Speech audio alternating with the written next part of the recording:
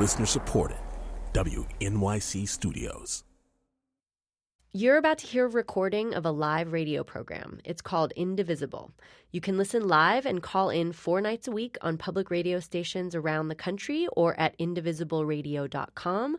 You can also join the conversation with hashtag IndivisibleRadio or leave us a voicemail at indivisibleradio.com. Subscribe now so you don't miss a thing. Okay, here's the show.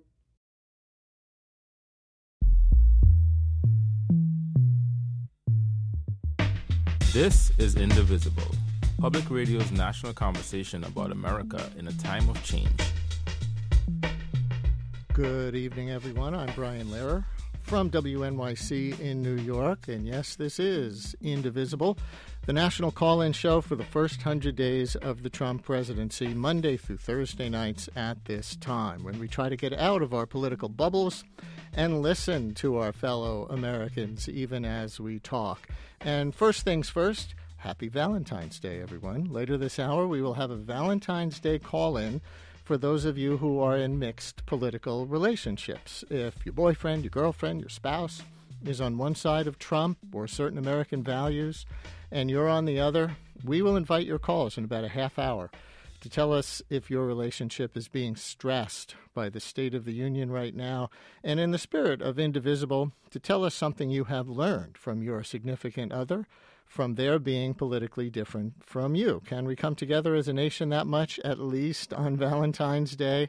Those of you in politically mixed marriages or other relationships can help lead the way later in the hour. But the main thing we do here on the Tuesday edition of Indivisible each week is to see how the first 100 days of Trump are challenging American norms. And we are now 25 days in, or 26, depending on how you count. This first 100-day series is officially 1 quarter over as of right now. And so it's a good day to pull back the lens a little bit and take stock. Are important American norms being shattered in dangerous ways? Are old dysfunctional norms being challenged in ways that make us better? 1-844-745-TALK, 844-745-TALK. People horrified by Trump or personally afraid because you're in a targeted group say don't normalize Donald Trump, that word normalize. You don't want the media to normalize Trump. You don't want the Democrats to normalize Trump, because that would make things that are unthinkably threatening to you, to your family, to your friends, to your communities, to our country, seem like business as usual, right? And those of you who did vote for Trump, you want a new normal. You really want a new normal. Can we each get each other on this? On the anti-Trump side, for those of you who voted for Trump, you get that feeling of threat, right?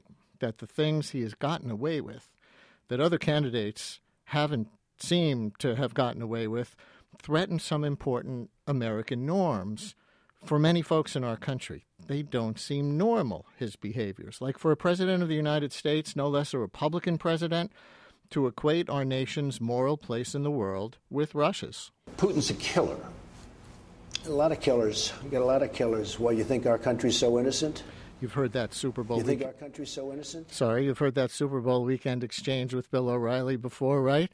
Now it has extra relevance with Trump's national security advisor, Michael Flynn, resigning over lying about his contacts with Russia. And people get scared when they hear senior policy advisor Stephen Miller go on TV and sound like an authoritarian. The end result of this, though, is that our opponents, the media, and the whole world will soon see, as we begin to take further actions, that the powers of the president to protect our country are very substantial and will not be questioned. The president will not be questioned. One sarcastic critic said it would have sounded better in the original German. Miller came off to many as seeming to threaten the norm of respect for the rule of law, even if you disagree with federal court rulings. Trump and company have seemed to flaunt the traditional norm of not using the presidency to make a profit for yourself or your family. Go buy Ivanka's stuff is what I would tell you. I hate shopping. I'm going to go get some on myself today. You know that Kellyanne Conway clip from earlier this week, and you know the fact checkers of the world haven't been getting much sleep lately because Trump and friends seem to not care about the norm of at least a plausible relationship with the truth, going beyond the already crass game of political spin into more than politicians before them just making stuff up. This was the largest audience to ever witness an inauguration, period, both in person and around the globe. Or not. You know that Sean Spicer clip from day one, which has the mainstream media feeling forced to confront its normal rules of restraint so as not to shrink from the truth of what's going on. I was floored last week to hear the usually very reserved CBS Evening News with Scott Pelley begin like this last Monday. It has been a busy day for presidential statements divorced from reality. Mr. Trump said this morning that any polls that show disapproval of his immigration ban are fake. He singled out a federal judge for ridicule after the judge suspended his ban, and Mr. Trump said that the ruling now means that anyone can enter the country. The president's claims, whether imaginary or fabricated, are now worrying even his backers, particularly after he insisted that millions of people voted illegally, giving Hillary Clinton her popular vote victory. There's not one state election official, Democrat or Republican, who supports that claim. The February 6th CBS Evening News First Minute. So the norm of truthiness, thank you, Stephen Colbert, the norm of not-for-profit public service, the norm of proclaiming American exceptionalism, the norm of not implying you might not follow a court order. It's only 25 days, and all those norms are fair game for conversation. All those clips were only from the last 10 days. That's how quickly things are moving. And they might not even feel so threatening to so many people if Trump didn't win by waging a campaign where the norm of basic respect for people seemed to get shattered over and over again, like in this very early Trump insult of POWs via John McCain.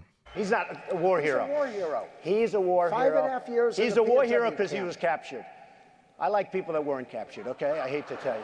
And Trump casting shade on religious difference, not just on Muslims, as is well known, but on other denominations of Christianity, to make Ben Carson seem suspicious. Look, I don't have to say it.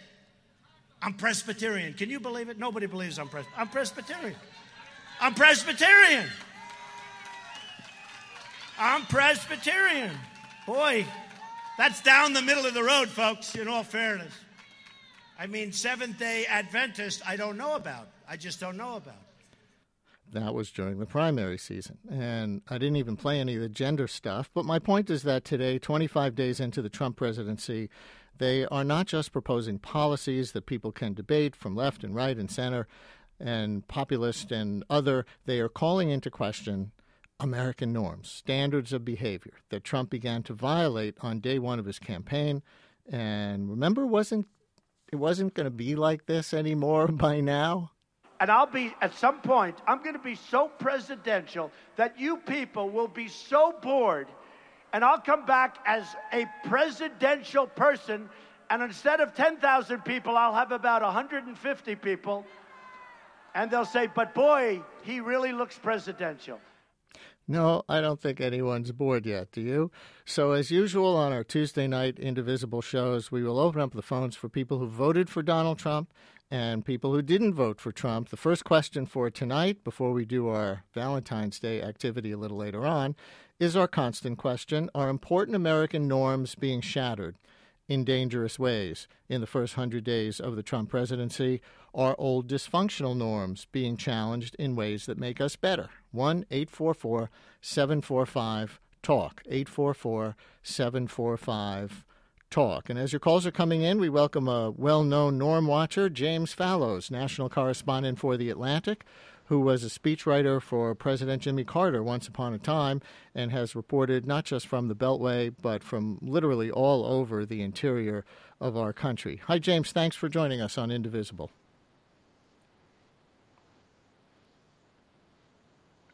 And do we have James Fallows? I can't hear him. I don't know if he can hear me. All right. You know what we're going to do? While we get our line hooked up with James Fallows, we're going to take some phone calls from some of you because a lot of calls are coming in to answer our questions. Jennifer in Philadelphia, you're first up on Indivisible tonight. Hi, Jennifer. Hi, how are you? Good. Thank you for having me on. Thank you for making the call. What are you thinking? Well, I think, as the meat of called the heightened emotions, a lot of seems like there's a lot of, I don't know if it's, there's a real problem, I think, with the fact that people I know people are, we have to admit, our country, I think Americans especially, I think our country I think we need to be... Who's heightened emotions? You're talking about the people who are horrified by Trump, right? Like you don't get how heightened their emotions are. They can disagree with his policy proposals and things like that, but you think the Trump detractors are too inflamed? It's on both. Yeah, both. I think both sides. Both sides. Both sides can possibly be true. I think so. As far as we're talking about with American norms being, destroyed and possibly rebuilt, everything like that. Yeah, it's a whole new game. This is unprecedented. We've never had a person like Trump as president before, and that, as they say, the demand, the fact that he's president to begin with, I think it shows as people People want something new and scared. Jennifer, thank you very much for starting us off. Let's go to Austin. Yep, so I'm talking like this. Can you hear me? 1, 2, 3. Austin in Baton Rouge. You're on the air. Hi, yes. Austin. Hey, thanks for taking my call. I would like to point out a dysfunctional norm that I think Trump is doing a good job breaking down. Whenever in that Bill O'Reilly quote that you played earlier, he talks about pointing out how we are the United States is not without blood on their hands. We are not the only country that are doing things wrong, and just like Russia has killed innocent people, the United States has done a great job of killing tens of thousands, if not hundreds of thousands of innocent people. So I think that it's unusual to hear a president speak like that and point out that, yes, we do have blood on our hands. And I think that is a norm that I think should be broken down.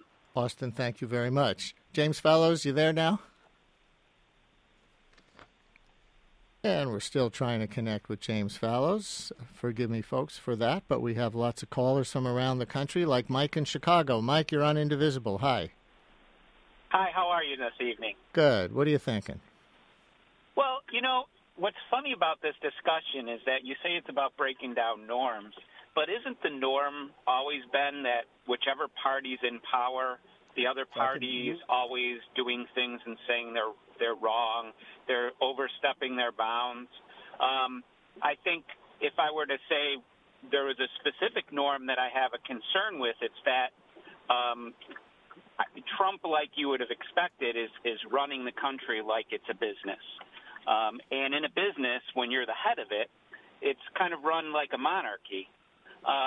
But government doesn't work that way. And I get real concerned when I hear that from him that he won't accept information that violates what he needs in order to have people agree that he's 100% right, that he was 100% committed.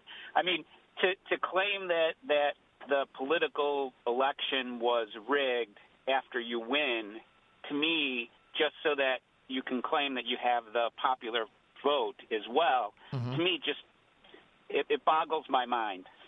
Mike, thank you very much. And I take your other point, too, about norms being both parties accusing the others all the time of stepping over bounds of executive power. How many times do we hear that about Trump? Now we're hearing that about, how many times did we hear that about Obama? Now we're hearing that about Trump. So thank you for your call. And Mary in Manchester, Vermont. Mary, thanks so much for your call. You're on Indivisible. Thank you for taking my call. Well, basically, I have 2 points, and that is that the liberals or the left seem to have very short memories. One being that you call Donald Trump insulting everybody. Well, you seem to forget Hillary calling all of Donald Trump supporters deplorables, which was not a very nice thing. The other thing is that all I hear all day is General Flynn and the ambassador and the phone call and this and that. They seem to forget that Barack Obama was filmed on TV, on a live mic, unbeknowingly, with the Russian ambassador telling him, oh, just wait till I get reelected, then we can do whatever we want. They seem to forget all about that, don't they? He did say that. He certainly was caught saying we will take the pressure off a little bit once the election is over. So, Mary, thank you very much. Now maybe we have James Fallows from The Atlantic. James, you there?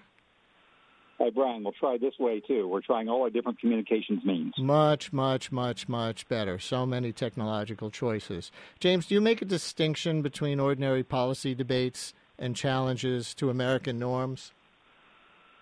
I think so, because in policy debates, you can say, well, we think this approach to healthcare is the right one, or this is the wrong one, or this approach to China is right or wrong. And there's something different about whether you say, okay, these institutions of government are basically, we're going to accept them or not. I think you did, separating ourselves from partisan division, you did see that in the last year, in the year since Justice Scalia died, with the idea of whether or not the Senate would even consider a replacement for him. So it wasn't whether or not that you thought this nominee was too liberal or too conservative, but whether there would be actually a consideration of one. I think that's actually the clearest way to look at a difference, I think, between a policy disagreement and a norm disagreement.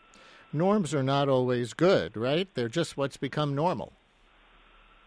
Sure. And I think, I happened to see last night the movie Hidden Figures, and there were all the norms there of that only white men were doing all the work. And then back when I was a kid in the 50s and 60s, the norms of governance included a lot of the Southern Democrats in those days having sort of veto power over anything involving civil rights. But it becomes evident that the rules of constitutional governance go only so far, and there is a sort of comity with a T rather than a D of that each side will recognize the other's victories when it has them and let them sort of enjoy the fruits of the powers that go with those victories. And so I think there's been a lot of discussion the last year or two. You do rely on these norms for a democratic system being able to ramble its way through. Progressives are always trying to tear down norms. A woman's place is in the home. Marriage is only for heterosexuals. States' rights allow for segregation. Public hangings are not cruel and unusual punishment. All these norms have changed because of progressive movements. So progressives would not always say preserve norms, but it seems like they are now. I think that's a very fair and good point. And I think it does also raise the distinction between norms of what is socially acceptable, whether it's gender relations or race relations or any of the other things that you itemized, and the norms in which a diverse country in which people from the very beginning have disagreed on matters of policy, as they did that was part of the solution that the founders were trying to work out of how you can manage when there are deep disagreements, when there are norms about whether the majority will take to do this or that. I think that's why, from my perspective, as somebody who didn't support Donald Trump, the most disturbing thing he said during the campaign was, would he accept the results of the election? Well, we'd have to wait and see how they turned out. So I would distinguish between those norms of what is socially acceptable and the norms of how people with different views will be able to balance and share and transfer power over the long run. James Fallows, hang on. We'll continue in a minute. This is Indivisible.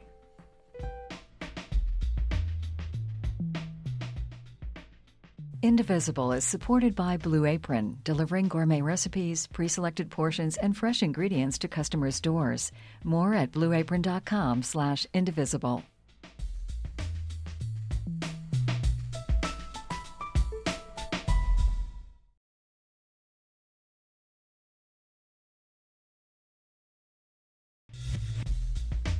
This is Indivisible. The number to call is 844-745-TALK. That's 844-745-8255. I'm Brian Lehrer, and we continue with James Fallows from The Atlantic and the question, are important American norms being shattered in dangerous ways in these first 25 days of the Trump administration, or are old dysfunctional norms being challenged in ways that make us better? 1-844-754-TALK, or is it some of each for you? 1-844-745-TALK, 844-745-8255. And let's take Greg in Montclair, New Jersey. Greg, you're on Indivisible. Hi. Thanks, Brian. Thanks for taking my call. And I just want to say I'm also a huge fan of James Fallows, particularly his writing on China in the Atlantic. The point I wanted to make is, Trump, before he came into power, people were definitely very concerned about him challenging the norms, not just of our society, but also of our democracy. And in my opinion, Trump is not Hitler nor Stalin nor Berlusconi. I think that the closest simile to him is Mohamed Morsi in Egypt, because he seems to be he took his mandate, he was not elected by the popular vote, and he took his mandate to be better what it was. And his administration has been plagued by scandal. So it looks like he won't be able to challenge any of these norms and regulations because he is just simply inept. James Fallows, what do you think? So I appreciate very much the caller's compliments. Thank you. I think here's another way I think about this distinction between cultural norms and governing norms. As the caller points out, Donald Trump won the Electoral College victory, and I think none of the Democratic opponents have suggested that he's not legitimately the president now, but he did lose the popular vote, as Trump himself has tried to suggest he didn't or was cheated out of it by fraudulent votes. And the norm you would expect in most cases then, when somebody has that kind of divided mandate, is to reach out in some way, to say, I recognize that. So, for example, one version of the inaugural address you might have imagined is to say, I know that many of you, in fact, most of you, wished for a different result today, but ours is democracy that has this long tradition of the transfer of power. I'm going to do everything I can to earn your support and your trust over these years ahead. And so I think that norm of trying to recognize the partial nature of his electoral success, entirely legitimate. He is the president, but it was with this mixed mandate. That's another area where I think his norms have been more perhaps like Morsi's in Egypt. I hadn't thought of that comparison, but it is an apt one, I think. I think Trump has heard that critique a lot, that he didn't reach out to the other side and to Americans unlike him in his inaugural address. Let me play a clip from his inaugural speech that his supporters push back on, and they say, listen to this passage. And whether a child is born in the urban sprawl of Detroit or the windswept plains of Nebraska, they look up at the same night sky, they fill their heart with the same dreams, and they are infused with the breath of life by the same almighty Creator.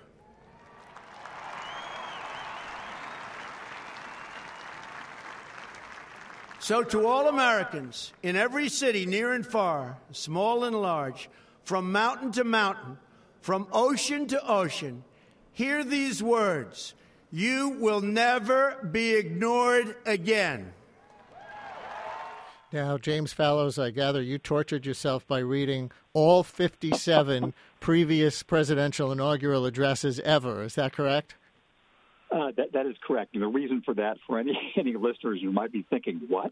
is that back when I worked for Jimmy Carter, I played a part, not a main part, but a part in his inaugural address, and then it became his head speechwriter in the White House. And I guess I would say, yes, there was that part of the speech. But if you've read any of these other speeches, not even the whole entirety, but even any of them, you'll notice how much they usually emphasize this idea that we need to pull together. We have been divided, but now we're going to find a way to find some common ground. The speech I worked on of Jimmy Carter, it actually began, its very first words were thanking President Ford, whom Carter had just beaten in a very bitter battle for what he had done to heal the nation after Richard Nixon's resignation. So, yes, there was that passage from Donald Trump's speech, but I can tell you, if you're looking at Millard Fillmore or Calvin Coolidge or whatever, you're going to find more of that. Andrew in Troy, Michigan. You're on Indivisible. Hey, Andrew. Hi. I believe I'm a Trump supporter, but I believe that Trump is really shattering our norms in two different ways. One, you see with populism, I believe that a populist had to win this election either way. You see the populist Bernie Sanders and the populist Donald Trump, and out of the two, Trump ended up winning.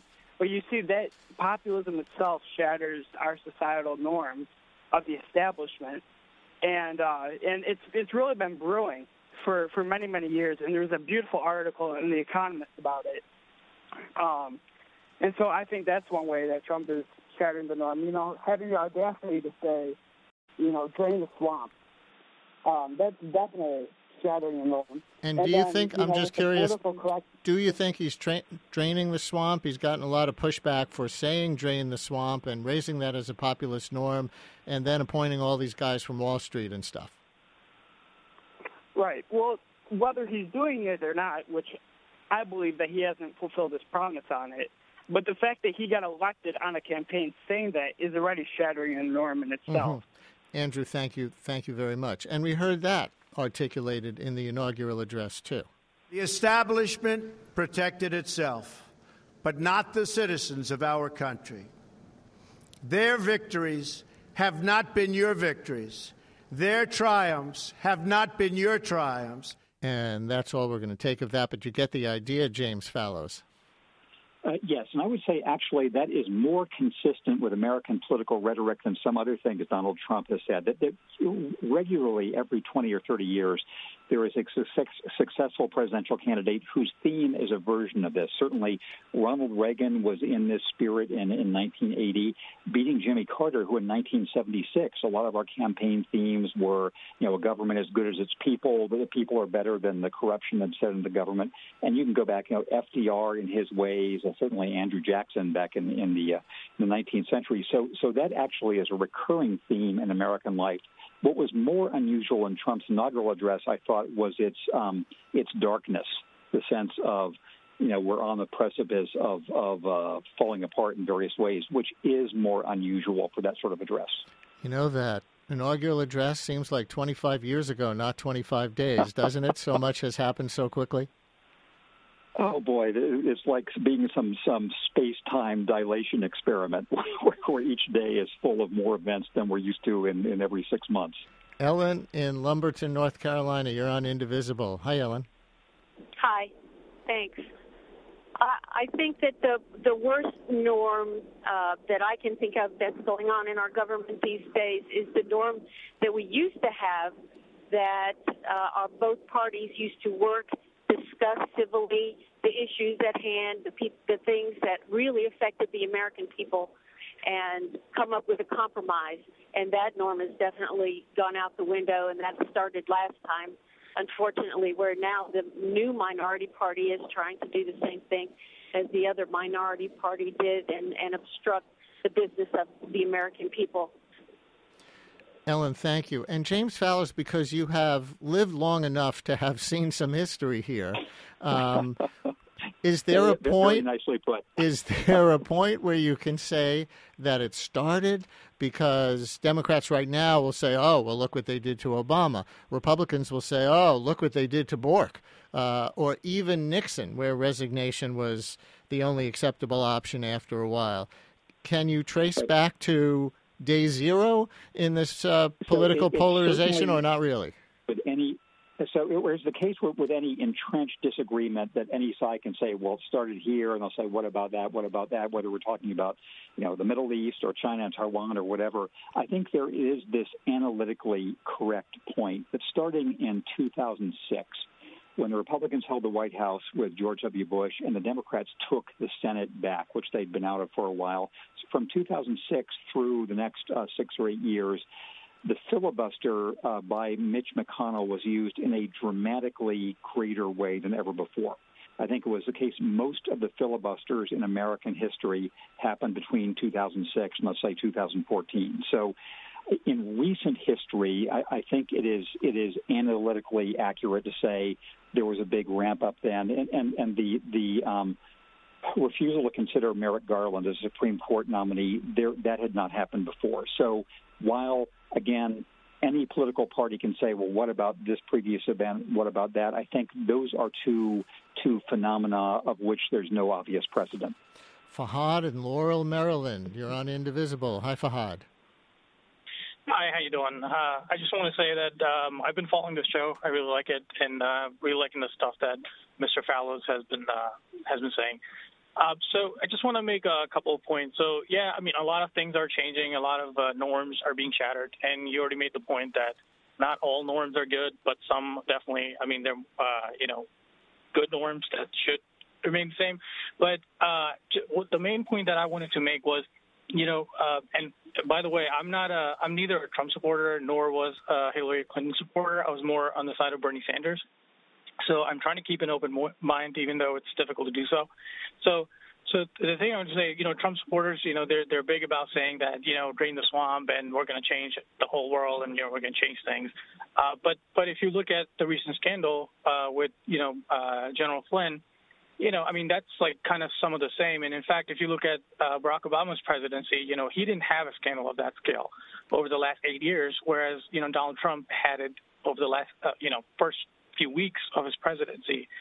So, it's not so different in that way. And I totally disagree with the previous caller that he actually said that, I don't know if he's actually draining the swamp, but he said it.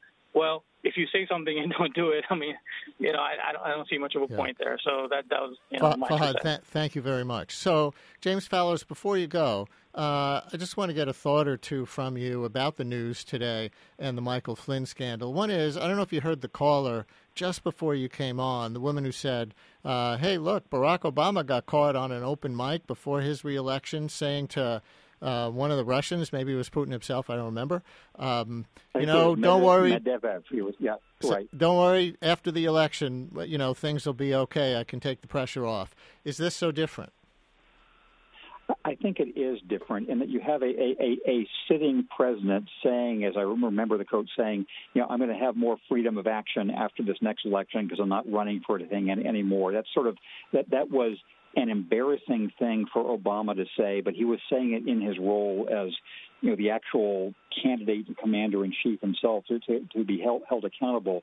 There is something that we haven't seen before in this whole Trump and Russian situation. And there's never been a national security advisor sort of who's had to lead, number one, this early, or number two, with any cloud suspicion about engagement with foreign nations. I mean, that just has not happened. And the oddity of Donald Trump being so rough on all other nations, with the startling exception of Russia, there's something here that we don't yet understand. So I think it's hard to find any real counterpart to what's the news the last day or so. James Fallows, thank you so much for joining us on Indivisible. Thank you, Brian, and congratulations on the show. This land is your land. This land is my land. This land was made for you and me. One nation, under God, indivisible, with liberty and justice for all. Yeah, that was Lady Gaga from the Super Bowl. We played that last week, too. I would make that our Indivisible theme if we didn't already have one. That is so great. I'm Brian Lehrer on Indivisible, the show where we get out of our political bubbles and actually talk and listen to each other. Have you been listening to the callers from the other side tonight? This is not Fox News Channel or MSNBC. In CNN terms, think of this as the opposite of Crossfire.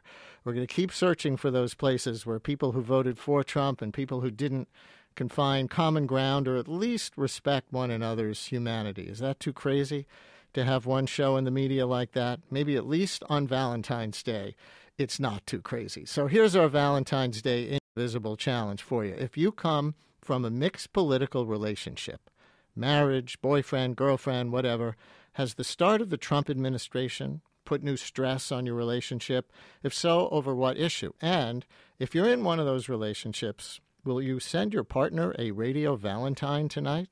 Like, honey, I've learned something from your political views that I now appreciate, and I'm better for it. 844-745-TALK, 844-745-TALK. And for Valentine's Day, despite your differences, can you call in with a political Valentine for that person tonight? It's simple enough. We want you to tell us about how politics has stressed your relationship since the inauguration, or maybe back since the campaign, but also tell them, honey, I've learned something from knowing you. I don't always agree with you. Sometimes you drive me crazy, but what? There's a but at the end of that sentence. And happy Valentine's Day, 844-745-TALK. Or another way to ask the question, since this show is about norms and values, are you in a relationship with someone who holds different American values from the ones you were brought up with, or the ones you thought you believed in? And how is that relationship? How has it made you think differently about yourself and about your beliefs? Maybe you were someone who thought you'd never fire a gun in your life, and you think that the Second Amendment should be repealed as a public safety measure, but you went to your girlfriend's house and saw how their family hunted and used guns in a different way and really liked their guns, and you walked out of the house a little bit changed for the experience. Or maybe your best friend came out as gay to you, and you weren't sure what to say when they wanted to come out further. We actually have a story like that we're going to play for you in a minute to help us get this conversation going. And to help set it up is Anna Sale, host of the WNYC podcast, Death, Sex, and Money, which is all about people's surprising stories. Hi, Anna. Welcome to Indivisible. Hi, Brian. I'm so glad to be with you. And Anna, people should know how comfortably you cross many of these American lines. You grew up in West Virginia, went to college in California, did public radio in New York, then married a guy from Wyoming and had your baby there last year. You know Republican Senator Alan Simpson out there personally. Now your husband and baby and you are back in California, and you've been a lay minister and you attend a Unitarian church. With all the people you know, personally and professionally, do you feel like you see some fault lines that other people don't, and maybe even have a reaction listening to the first minutes of the show? I guess so. I mean, I certainly when I think about what it's like back home in West Virginia right now, I really feel for the sensitivity for places that aren't feeling prosperous right now. And then I'm living in Berkeley, California right now, where there were riots on campus not long ago about where we are in free speech. So I'm acutely aware of all these things and how deeply personal it all feels to all of us.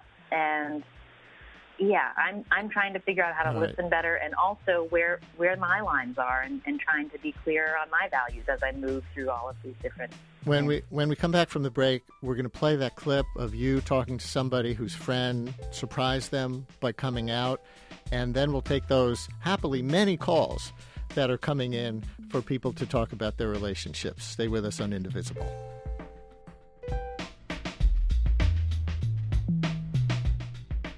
Indivisible is supported by Blue Apron, delivering gourmet recipes, pre-selected portions, and fresh ingredients to customers' doors. More at blueapron.com/indivisible.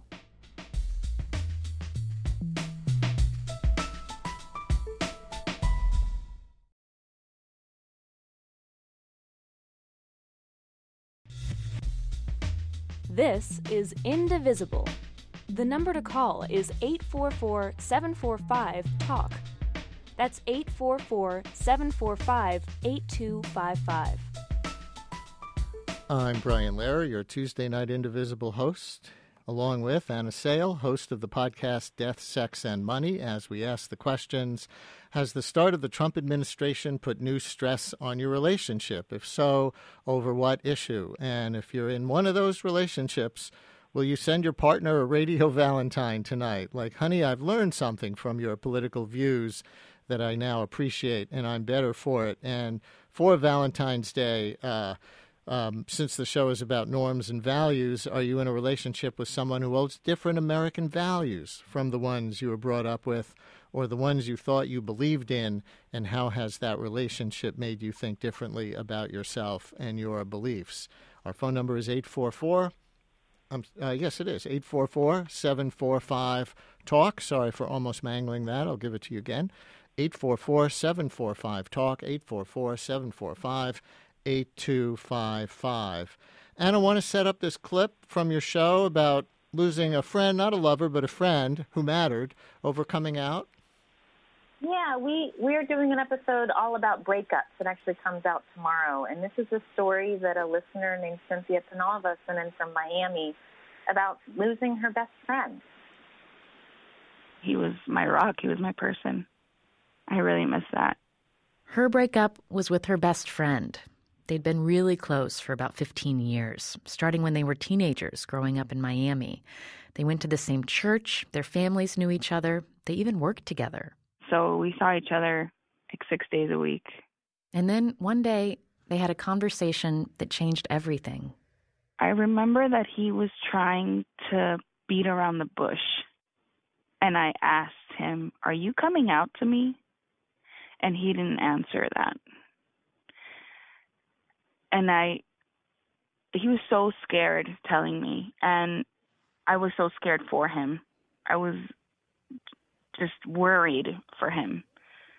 What were you worried about? I was worried that his family was going to disown him. And that it would change everything between us. So he heard you saying, you know, I'm worried for you, so maybe think twice about whether you want to come out because you might lose a lot.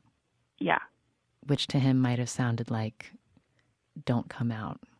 Yeah. Is there something you wish you'd said in that conversation that you didn't say? God, yeah. I relive that moment a lot. I wish I would have said, "I'm here for you. How can I help? How can I make this easy for you?" Or "Who is he? I can't wait to meet him." That kind of thing. I wish I could have said that. Have you told him that? Yes. Yes, I've since tried many times to reach out and open things up and try, but I think it's too late. That story from the WNYC podcast, Death, Sex, and Money. Anna Sale, the host, with us. Anna, before we go to the phones, what's the moral of the story, do you think?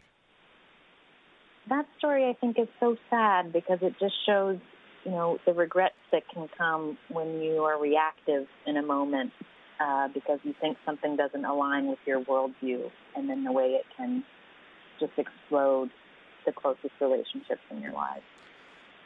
All right, listeners, now I'll take some of your stories. Has the start of the Trump administration put new stress on your relationship? If so, over what issues? And if you're in one of those relationships, can you find it in yourself to send your partner a radio Valentine tonight? Like, "I've learned something from your political views, honey, that I now appreciate, and I'm better for it." Kristen in Little Rock, you're on Indivisible. Kristen, thank you so much for calling us. Thank you for taking my call. This show is good for my soul, so thank you very much. Thank you very much. What's your story? Well, I voted for Hillary and staunchly, and my husband voted for Trump. And I would say it's greatly affected little everyday things, such as we used to love watching Saturday Night Live together, The Daily Show, all those fun political shows. And now it's too awkward, I would say, to watch those things together at times, because the things we used to laugh at in our evening times, stuff that I think is funny, he doesn't think it's funny. Stuff that he thinks is funny, I don't necessarily think it's funny anymore.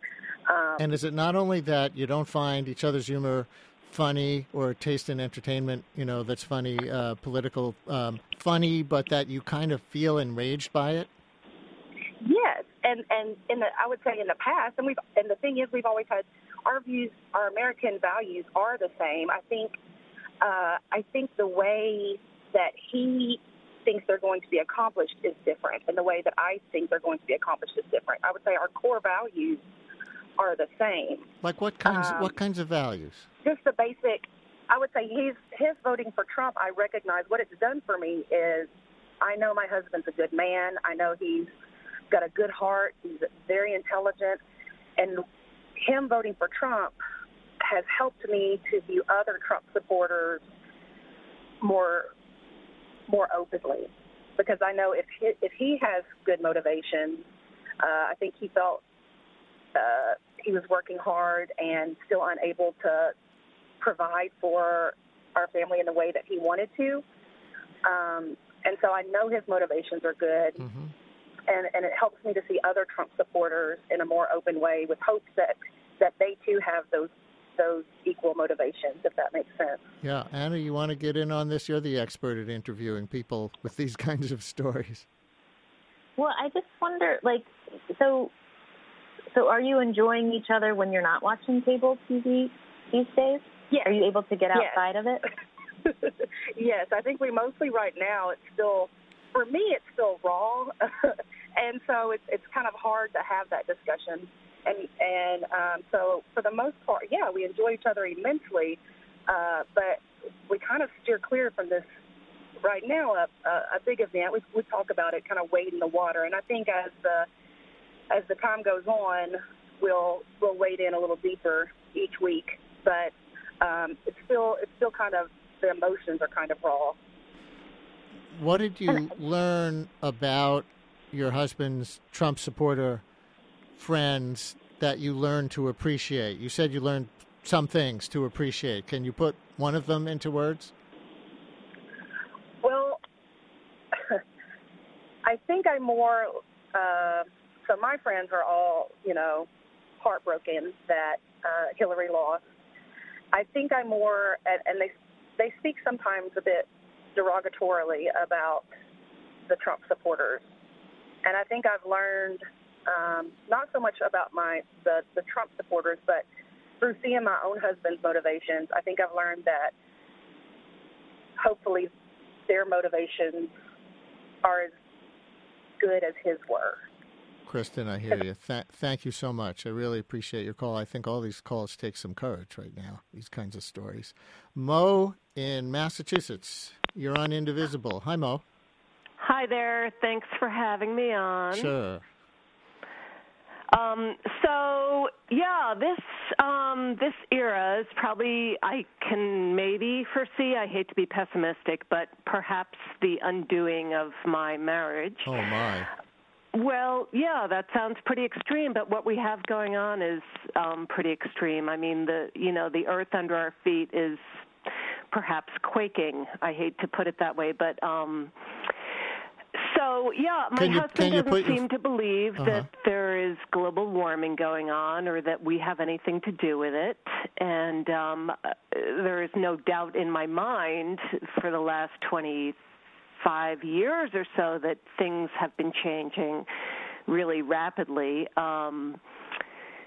Everything from how the sun feels on your skin in the summer to, that winters aren't winter anymore.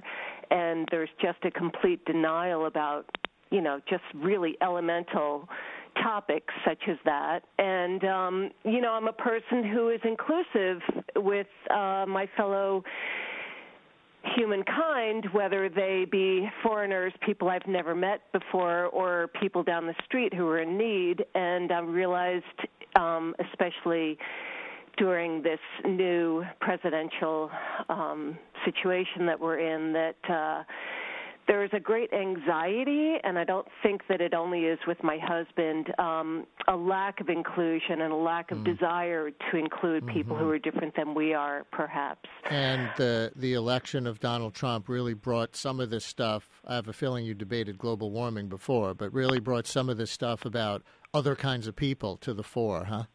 Absolutely, absolutely. And, certainly the world is at a population level where people are, I think, feeling a little bit of a bind, but we're not feeling that where we live here. So you're not sending your husband to Radio Valentine tonight. It doesn't seem like. No, can't do it. Anna, can you help this couple? Or not really? I don't know. I mean, I think that's the hardest part about political arguments is like any argument you have in a relationship, it's like, what is my thing that I just cannot compromise on? And I think it sounds like in this moment of heightened emotions and the kind of raw politics that we're in, that some fault lines are getting exposed. Yeah, and Mo, I appreciate you having the courage to share that story on the air.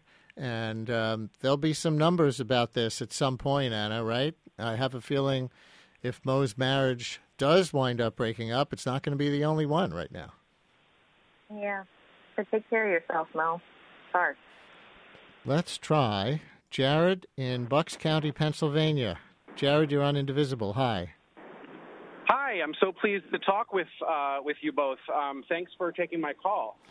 I would like to, if I may, talk about how this election cycle and sort of new era politically has actually brought a relationship of mine closer together rather than split apart, if that's okay.